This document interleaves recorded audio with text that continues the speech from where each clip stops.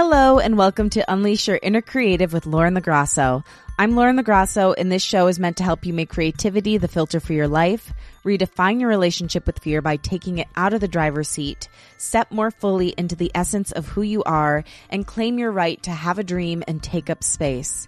Today, I'm so excited to bring you a living legend in the world of creativity.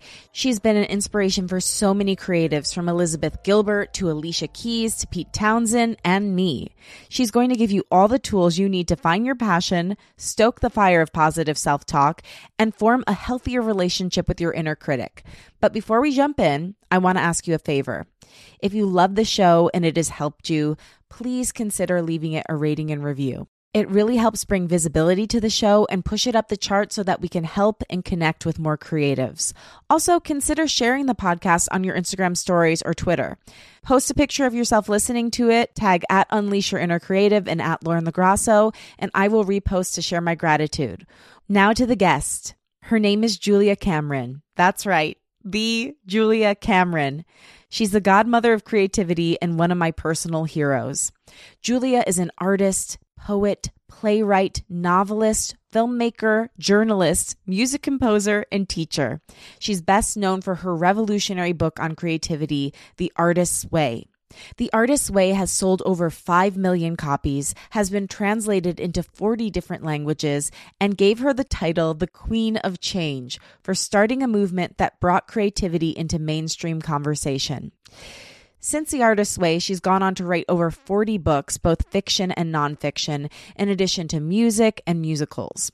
She even has a quarantine-friendly Zoom play that she recently wrote, starring Nick, her assistant, who is also an excellent actor, who you'll hear all about on the show. And she has a brand new book that came out yesterday called The Listening Path, which we will take a deep dive into on the show. I wanted to have Julia on the show for all the reasons that I just stated, and because most importantly, without Julia, I'm not sure this podcast would exist. Back in 2017, I was lost. I was going through a really difficult time in my life when I found her book, and it's really a course, The Artist's Way. Doing The Artist's Way got me thinking about the meaning of creativity in my own life, the world, and how much we need to take care of our inner child. It made me realize how my own repressed creativity was causing me so much suffering. Her book helped me begin to unleash my inner creative and spark the flame in me to help others do the same in their own lives. Her insight, artistry, humanity, connectedness, and courage are inspiring. Plus, she just has really amazing, actionable tools that will help you move toward creativity in your life.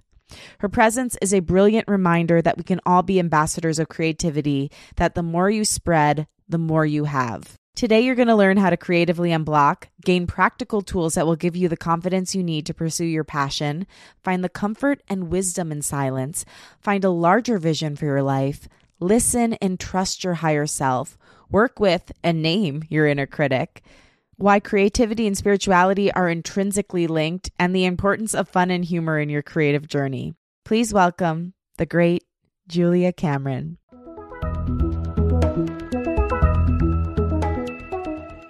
Julia, you have been such an incredible inspiration to me, to my creative journey, and to my mission to help other people be creative. I really think when I trace the lines of my inspiration to start seeing other people and seeing the creativity in them, it was when I started The Artist's Way and was doing the morning pages every morning. And I came to realize that repressed creativity is the cause of so much of the world's suffering. And I found your book, and you helped me unleash. And so being here with you, the godmother of creativity, is just one of the greatest honors of my life. So thank you. You're very welcome. I read the description of the show and I said to Nick, oh, it's right up my alley. Yes, it is indeed. You basically paved the alley. And then I was like, you know what? That's a good alley to walk down. I'd like to do the same.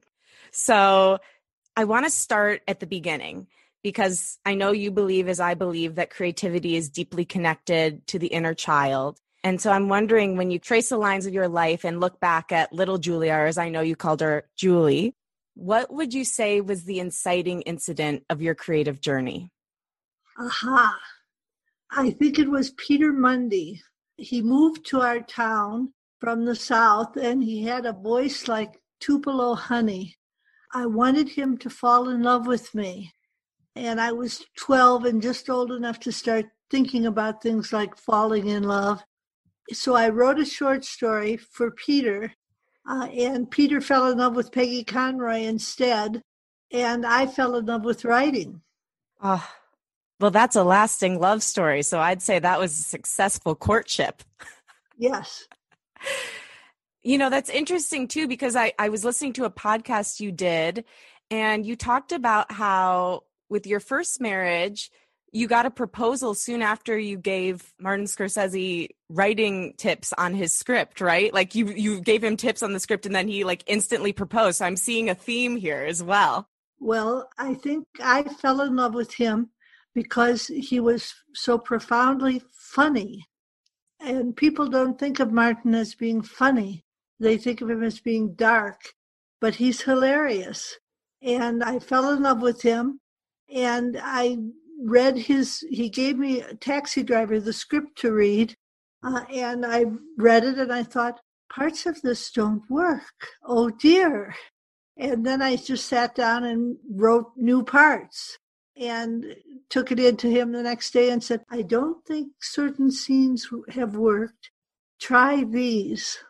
And I, at the time, was a journalist, and I had gotten to have a sense of scene and dialogue, and all very concise because of my journalism.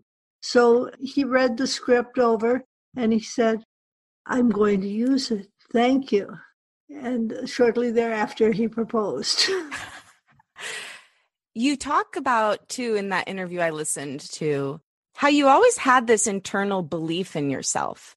I mean, even when the odds were really stacked against you, when you were going to college and they told you women can't be writers, you just had this inner knowing that you were going to write. Where do you think that came from? Well, I think I'm lucky. I came from a family with 7 children, and my older sister was a writer. My next brother was a musician. My next sister was a painter.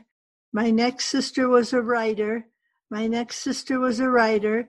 And we were all imitating my mother, who never told us, oh, sweetheart, don't you think you might need something to fall back on? Mm-hmm.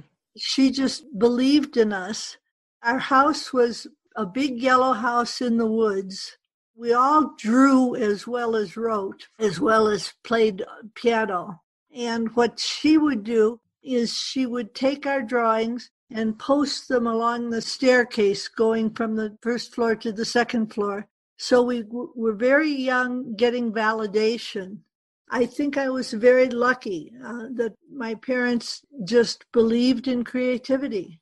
Absolutely. And I love, you even talked about in the listening path about how your mom would call you to the piano, and there was just always such a culture of creativity in the house you were growing up in.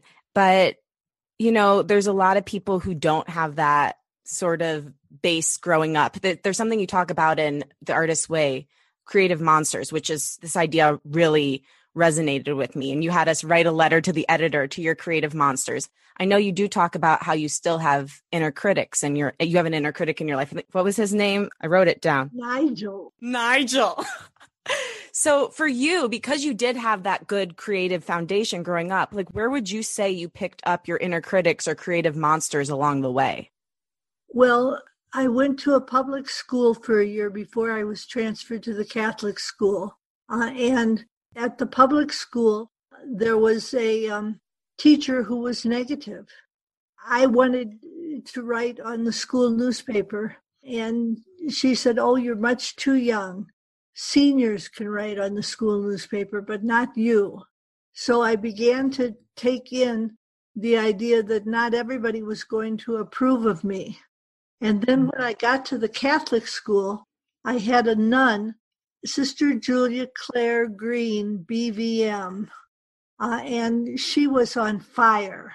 And she loved poetry, and she taught us that it was quite accessible and that we could all learn freely from her. And when I told her I wanted to write on the school newspaper, she said, wonderful. So she was a support. So, what do you believe the inner critic is? Do you believe that it's those critical voices that we pick up along the years repurposed as our own voice, or for you, you found a different voice for it? But like, where do you think it comes from? I think the critic can come from your parents. I luckily didn't have it with my parents. From a hostile teacher, as I ran into, from competing with people who are further along the trail than you. And you just begin to think, I'm a little bit weaker than I thought. And Nigel has been with me since I was 18 years old. He's a gay British interior decorator, and I can never live up to his standards. And he speaks up. People will sometimes say to me, Julia, I have a critic and I want to get rid of it. I'll say, well, I have 52 years experience with Nigel, and I feel that there's no getting rid of the critic, but what you can do is miniaturize the critic. And that's what the morning pages do. So let's get into that. I want to talk about, first of all, the artist's way. Like, I didn't conceptualize when I first did it that you wrote this in the early 90s. Like, no one was talking about this in the early 90s. So you were doing something totally revolutionary. And I've heard you talk about it. You didn't really realize that you were just trying to find tools, and they started working, and then you started sharing them, and it just blew up into this thing. But I'm wondering, did you experience any backlash from putting out this course that was speaking about things that no one was talking about at that time, like the intersection of creativity and spirituality and self-actualization? I was afraid I was going to be punished. When the book took off, when we published it, we published a small number, and we thought it was going to be a little teeny California book for just a few people. And then what happened is word of mouth spread, the book spread, and I began to be frightened that I would be trapped, quote, as a teacher and not be an artist. I didn't yet realize that unblocking other people would keep me unblocked, which is how it has worked out. Creativity is contagious, and speaking to a class about creativity, I found myself happy. It's now 42 years later or something like that, and I love teaching. Yeah. I was afraid of being punished. I was afraid of being trapped, but my fears were just boogeymen, and the book had a destiny. And where did the idea for the artist's way come from, if you had to say? Well, it did come from my own journey. I discovered things, morning pages, 3 pages of longhand morning writing that I did every day, and I discovered that unblocked me. So I thought, I'll just tell my friend Ed who's blocked. And Ed started doing morning pages, and he unblocked. And I thought, far out. So I found myself following my own lead. And where the ideas came from were, I was lucky. I'm sort of a little magnet. So when someone has a good idea, I snatch it. And what happened to me was that I began writing 3 pages a day. And then I began writing 3 pages a day on movie scripts. And then I found that I was leading a little posse of people. I had like 10 friends who were blocked, and I thought I was writing the book to them. And of course, we found out it unblocked many more people. Yeah, like 10 people, but lots of different groups of 10 people, millions.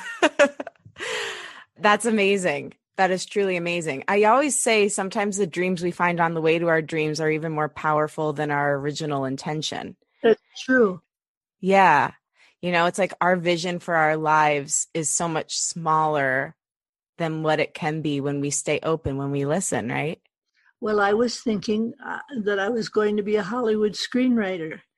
And I had been encouraged in this belief by Martin's belief in me. And I found myself stymied. Hollywood was pretty destructive to artists. And you know that from living in Los Angeles. And I found that I would write movies and sell them, and then they wouldn't get made. And it was breaking my heart. I was living in New York, and I went running away to New Mexico, and this was before New Mexico was hip. I moved into a little adobe house looking out at a big mountain, and I started getting up in the morning before my daughter woke up, and I could usually get about 3 pages done before she would wake up. And what happened was that I got about 90 days into the pages, and all of a sudden a character came strolling in, and I went, oh my God, I could be a novelist. So that was my first screenwriting, then novel writing, then poetry, then plays. They've all unfolded as an idea that starts in morning pages with, why don't you try this? And I think, I couldn't. And then I do. And so just to be completely clear for someone who doesn't have context, the morning pages are 3 pages that you write, basically whatever comes to your mind as soon as you wake up. You say spend 45 minutes on it. And I love the way you talk about them. You almost endow them with I don't know if I want to say godlike reverence, but such a reverence that they have like their own intelligence to them. Well, they do. I think what happens when you start writing morning pages is that you wake up to your authentic self, because Jungians tell us we have 45 minutes before our defenses are in place. So I'm saying, quick, use that 45 minutes and see what happens. And what happens is that we start to get ideas of expansion. Morning pages expand us. We start out, it says something like, wouldn't it be fun to write music? And you think, I can't do that. And then they say, you're going to write radiant songs. And you say, I can't do that. And then they say, start. And you do. And what happens is that you become a much larger size than your initial conception of yourself. And I think it's important to say that morning pages put you in touch with a benevolent something that is friendly to you and your goals. And that before you do morning pages, you may think, well, it's just my ego. And after you do morning pages, you think, no, I'm being called. Yes. I love, because you just spoke about the music and getting called to write music, and that did happen to you. Yes. And as you mentioned, you come from a family of musicians. And I love the part in the book where you basically come out as a musician to your brother. And you first told him that you were working with this new composer and they were so great. You didn't tell him it was you. And then once you told him it was you, he was like, well, you need to work on this. I found this part to be so fascinating because so many people do have to come out as an artist or a creative to their family or someone who's close to them, who's viewed them in a different way. I wonder if you could advise them on the best way to do that while taking care of themselves and their art and also being honest. Okay, this is multiple questions. Yes. The answer is very simple. Do morning pages. Write 3 pages of longhand writing that leads you ahead. Pages are contagious. People start to get curious. People in our family start to wonder, what are you doing every day? Why are you doing it? And you say, never mind, I'm just doing it. It's my business. And you keep them private and they become incredibly enticing. Pages are a witness to your life. You tell them, here's what I'm worried about. Pages have a very kindly tone, and they are wonderful as a place for you to vent. So you vent in your pages. I'm afraid to tell my brother I'm a musician. And then when your brother says, well, maybe you need more work. Whereas before he was saying, oh, he's brilliant. You realize, oh, my brother is a victim too of the family mythology. You know, my brother Christopher is a brilliant composer, and he couldn't get it through his head that I could write music too. Even though we had a musical done in Chicago and he went to see it, but he couldn't believe that I had done it. So how did you respond to that when he couldn't believe that you had done it? Well, this is when I said I was afraid of being trapped. And what I had done was run away to England to hide from my fame as an artist wave teacher. When I was in England, there was nobody there who knew my story. Nobody there thought, oh, you're not a musician. So I had a little teeny piano, which I'll show you. Okay. I wrote my musicals on this. Oh. It was less threatening to me than a big piano. It was just a little teeny piano. And I found when I was playful that I was confident.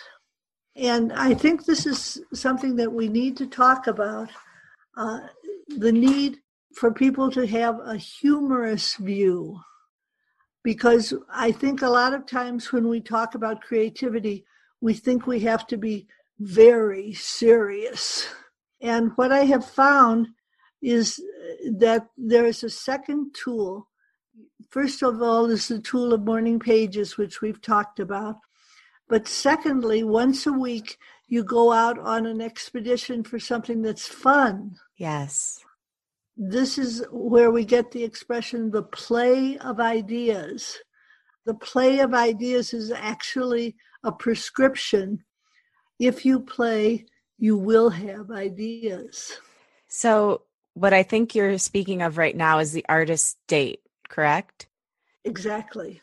And so the artist date, as I understand it, is a time in the week when you go out and you basically, I think of it as honoring my inner child. So like, what would little Lauren like to do? How can I serve her? Like, can I go, I think you give an example of like, go to a bead shop and buy some things that might excite you and like string together a necklace, or you can go to a toy shop. There's like so many different things you can do. But something I've been thinking about, Julia, is because we're in this very unique time in human history, especially in the States where we can't go places as easily as we once might have been able to. How do you see the artist date shifting during this time period, or does it have to shift? Well, I think it does have to shift because as it's originally intended, you go out of the house to a foreign environment.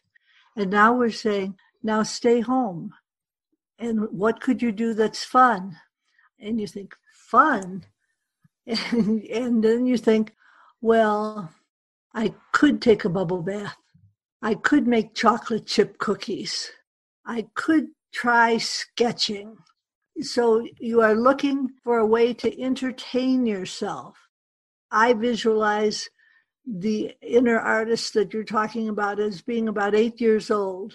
And maybe what would happen is that you could write a simple children's story or a little teeny poem without the emphasis on excellence, with the emphasis on fun. Yes. That's so interesting that you say that too, because you were talking about in this interview I listened to where before you got sober, you were always focused on impressing others and being brilliant. And after you got sober, you were focused on the truth. I think a lot of people who wouldn't consider themselves alcoholics also struggle with that, like with making ego-driven art versus soul-driven is the way I would frame it. If someone out there is in the midst of that, I mean, obviously the morning pages, the artist dates, the walks, but is there any other tool you would want to endow them with to start going toward truth? This is where I feel the pages lead you. So I have never felt a need to invent a second tool. because the first tool works so well. So I think that when people are too serious, they need to write little ditties. I wrote a mystery novel, and it got 19 good reviews and one bad review. And the bad review was in the New York Times. I was crushed. I felt like I should go outside in New York wearing sackcloth and ashes. And then I thought, I need some humor. I'm taking this much too seriously. So I wrote, this little poem goes out to Bill Kent, he's the reviewer, who must feel awful the way that he spent his time reviewing Carl Jung instead of on the book I'd done. So just the little ditty gave me my power back. Yeah. Humor is power. And I think that the morning pages lead us to lightheartedness. And then when you take an artist's date, you're reinforcing the lightheartedness. You're saying to yourself, oh, I am powerful. But you're saying it like a naughty 8-year-old. Yeah. Yeah. You're getting back to remembering why you wanted to do this in the first place. And I love that. I'm a musician as well. And when I put out my first single, I got a couple of reviews like the one you got, it sounds like. And I did a whole show about rejection. And at the end, I had my mom come on. She kind of was like my letter to the editor. And she wrote a little review of the reviewers that rejected me. And it was, I mean, we were like everyone in the room, because I had a co-host for that. We were laughing hysterically, but you're so right. Bringing the humor into those moments takes your power back. It makes you realize, you know what? I wasn't doing it for you. I was doing it because it came through me and I had to get it out. And hopefully it resonates with some people. But in the meantime, I'm going to laugh about this and get back to the joy. Exactly. I love that. And you have such a good smile. I wonder if people don't find joy just looking at you. Aw, thank you, Julia. You are so amazing. I love this new book, The Listening Path. Thank you. It is a 6-week course. I was curious, why 6 weeks? Was it because of the 6 different types of listening you wanted people to know? How did that number come to you? It was because of the different types of listening. And when we had 5 weeks, and then I realized, oh, people need to learn to listen not only to sound, but to silence. And silence became the 6th week. Yes. That one is, for me, definitely the most intense. I'm assuming that's the reason you left it at the end, because you have to go through the other steps in order to be able to even like inch towards silence. Yes. So, okay, let's go through the 6 different types of listening proposed in the book. Listening to our environment, listening to others, listening to our higher self, listening beyond the veil, otherwise known as those who've passed on, listening to our heroes, and listening to silence. Why these 6 and why this order? Again, you're bringing me back to something that comes from practice. I live alone atop a mountain with a little dog. Lily. And it's quiet. And what we could hear in the quiet was the trilling of songbirds. And I thought, oh, I need to listen more carefully.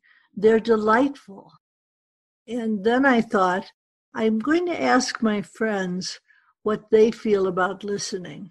And I began to interview people, and they said, well, the most important thing about listening is not to interrupt. And I thought, oh, we do interrupt. Someone starts to say something, and we think we know where they're going, and we leap in. And what I found is that if we don't leap in, people share amazing things. They have a much greater depth to their conversations than when we are cutting them off. So then I thought, well, I've listened to other people. I think I need to listen to myself. And the walking tool became a tool of listening to my higher self. Yesterday was the 5-year anniversary of my friend Jane Cecil's death. Jane was a mentor to me in life, and I would talk to her every day, and she would give me pithy guidance. She was very humorous. And when she died, I was bereft. I was used to talking to Jane every day. And then I realized, well, maybe I can still talk to Jane.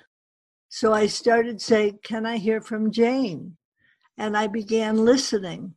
And sure enough, Jane's voice came to me through the ethers and said, I'm right by your side. You're on track. There's no error in your path. So I found when I wrote the book, I thought, oh, dear God, people are going to think I'm so woo-woo talking to dead people. But I recently taught a course in London. And when we got to this week, the whole class exploded. It turned out that far from thinking I was too woo-woo, they thought I was maybe just woo-woo enough. I agree. To give them permission. And people have been waiting for permission to reach to the other side. So that brings us to heroes. Heroes were people that I wished I had met that I had never met. And you mentioned before my sobriety. And I have a hero, Bill Wilson, who was a co-founder of AA. And he forged a path that millions of people have followed. And I found him very reassuring. I also like Carl Jung. I also like Dick Francis, who writes horse racing novels. So after you listen to your heroes, you listen to silence. That's the one, Julia. I got to get comfortable with that. But I love that you make it so accessible in the book. You stair-step us up. So we start with 3 minutes and then eventually aim to get to 20. Right. I promise I'll try. Well, silence is very threatening to people. Yeah. And especially a live wire like yourself would find silence to be a little bit intimidating. You might find yourself thinking, oh, I don't know what thoughts I'm going to run into. And we sort of worry that in silence, we're going to come to a feeling of self-condemnation and criticism. We get quiet and we're going to turn on ourselves. And what happens actually with silence is that it's encouraging. We start to listen to silence and we start to hear a benevolent something. People may not want to call it God. They may call it the muse, the force, the higher power, even Obi-Wan Kenobi. But what happens is that in silence, they are put in touch with a source of guidance in themselves. It reinforces the guidance that you get in morning pages. I love that you talked about, I think it was in the book, about the redefining of God for yourself. I also grew up Catholic, so I feel united to you in that way as well as many others. But I think just redefining God is such a powerful thing. Like almost for me, it was important for me to take back that word and redefine it for myself as all-knowing, all-loving force that is both male and female and is you and is me and is Lily and all beautiful things in the world. But how did you go about redefining God for yourself? What was that path like for you?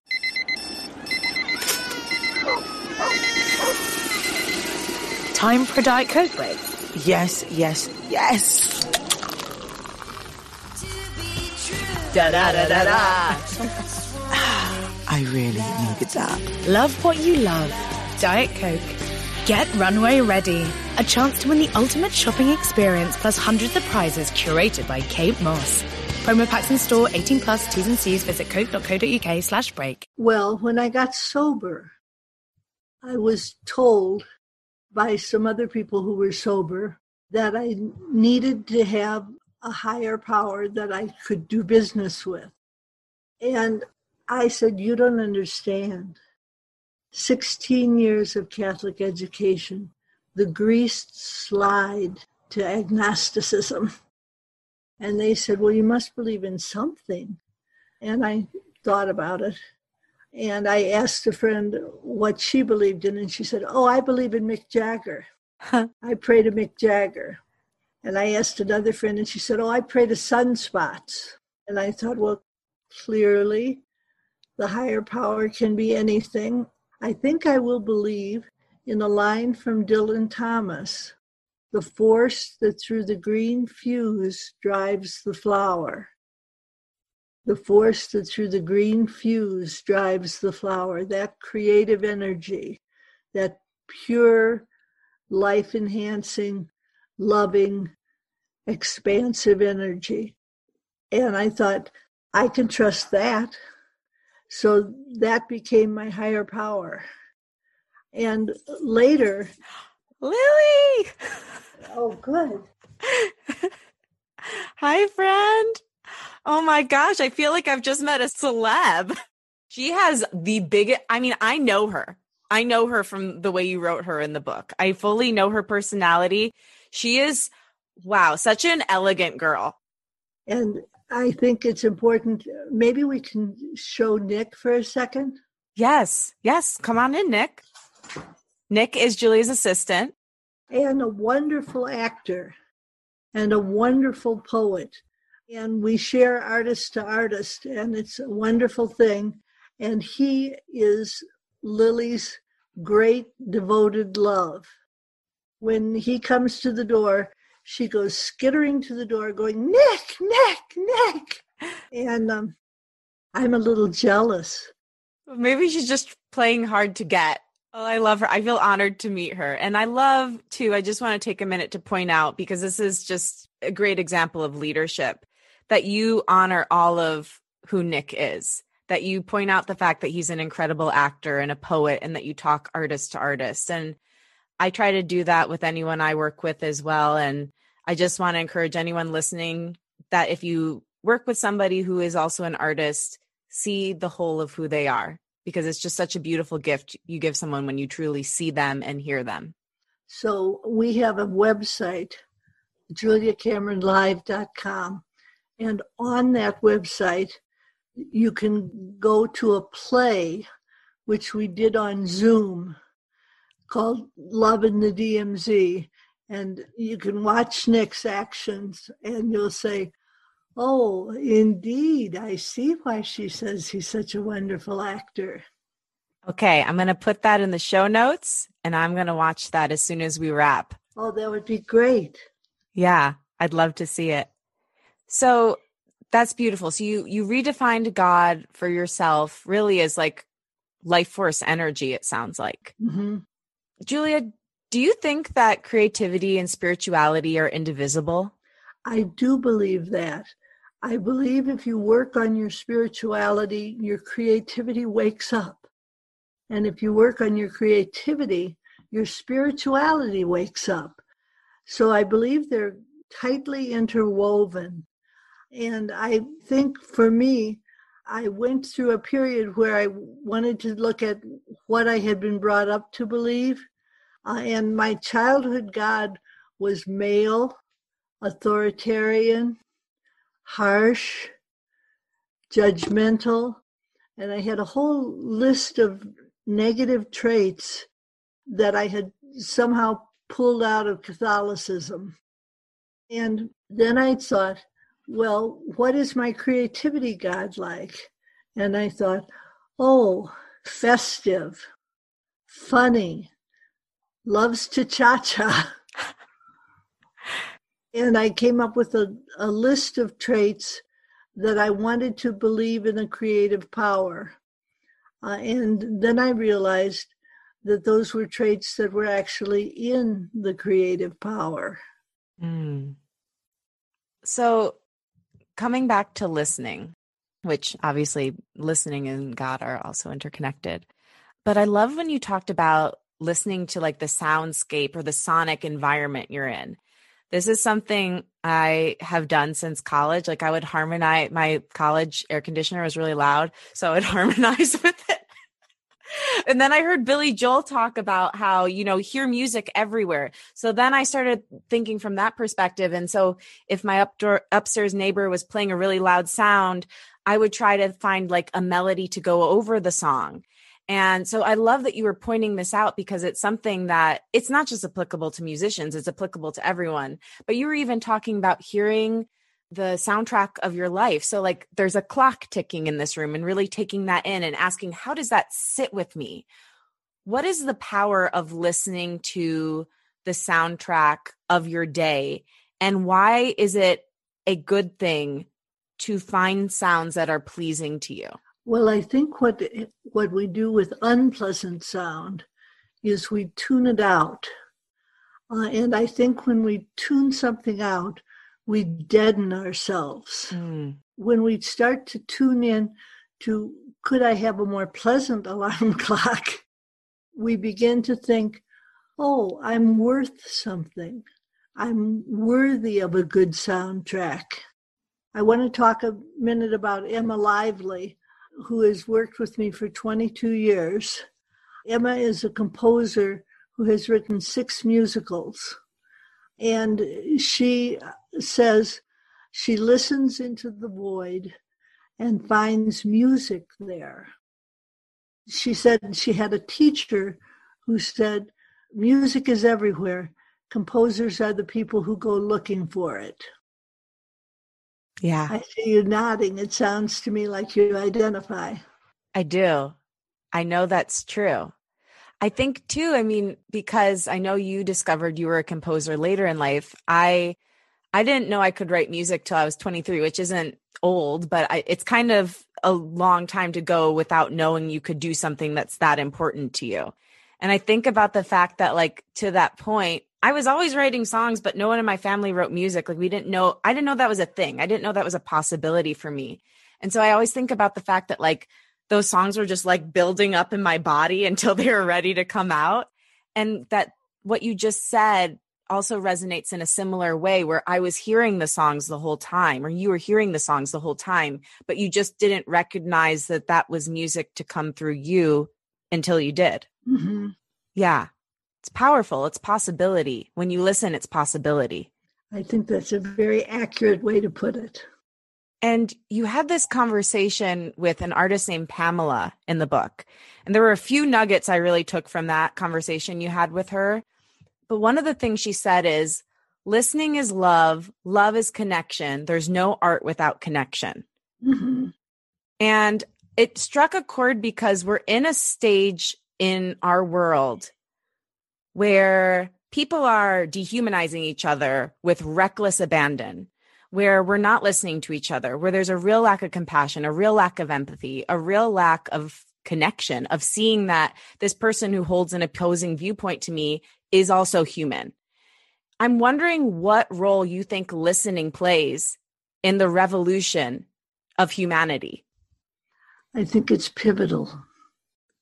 I think I wrote The Listening Path as a sort of manifesto saying, you need to think about this. It's part of your daily life. Wake up. I think the book is a wake-up call. And I think that listening brings us to connection. Connection brings us to compassion. And that's how I'd say they're related. Yeah. When did you finish the book? About a year ago. Okay. That's what I thought. I go, she was definitely talking to spirit because this is like the moment it needs to come through.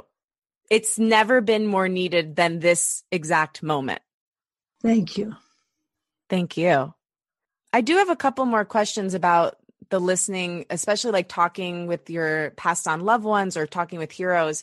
I was curious because with all the heroes you named, they were passed on. Let's say, for instance, Oprah is one of my heroes. Could I also have a conversation with her even though she's still of this earth? I think you can. There's a chapter in the book called Listening to Your Higher Self. And when you are in your higher self, you're in an expanded state. And I think that when you're in your higher self, you can say, I'd like to hear from Oprah's higher self. And you listen, and you do indeed hear calm, directed, guided information. So my experience with it is that, yes, I could talk to Nick's higher self. He goes hiking in the mountains every day. And I could go, Nick, inspire me, help me to walk. And what happens is when he shows up later in the day, we've made a connection. And how do you define the higher self? I think the word is old-fashioned, but the word I would use is soul. That the higher self is a you without fear. Do you think we can be without fear? I have a girlfriend who gets up every morning at 4:30, and she sits quiet until 6:30, and she watches the sun come up. And I say to her, Scotty, how are you? And she says, I'm excellent. She says, I pray for ease and joy, and my life is filled with ease and joy. So I think that for most of us, we have to be content with diminishing fear, that we reach for a calmer, more guided self. I've been writing a book on guidance, and I think that when we write for guidance, we say, can I hear from X about X? And we listen, and we hear calm wisdom. And writing it down means that you can go back and reread it later. And when you do, you find that you have a wiser, kinder self that's apparent to you through guidance. So I don't know that I can get to be like Scotty. And Scotty says she's never afraid. And I keep thinking, what would that be like? I'm often afraid. Yeah. I read that in the book because Scotty, I think, besides obviously you number one, then Lily's personality comes through the second strongest. And then Scotty, it's like she really jumps off the page. Like I feel like I know her as well. When I read that, I was like, that has to be hyperbolic. I don't think that could be true. But it's amazing and it is inspirational that she actually lives without fear. Let's all try to be a little bit more like Scotty. You also talk about, which is such an important point, the difference between your heart and your intellect. What is that difference for you and why do you veer toward your heart? I think we're trained to veer toward our intellect. I think we spend a lot of time thinking, I just need to be smart enough to figure this out. And we turn our focus to our thinking instead of to our feeling.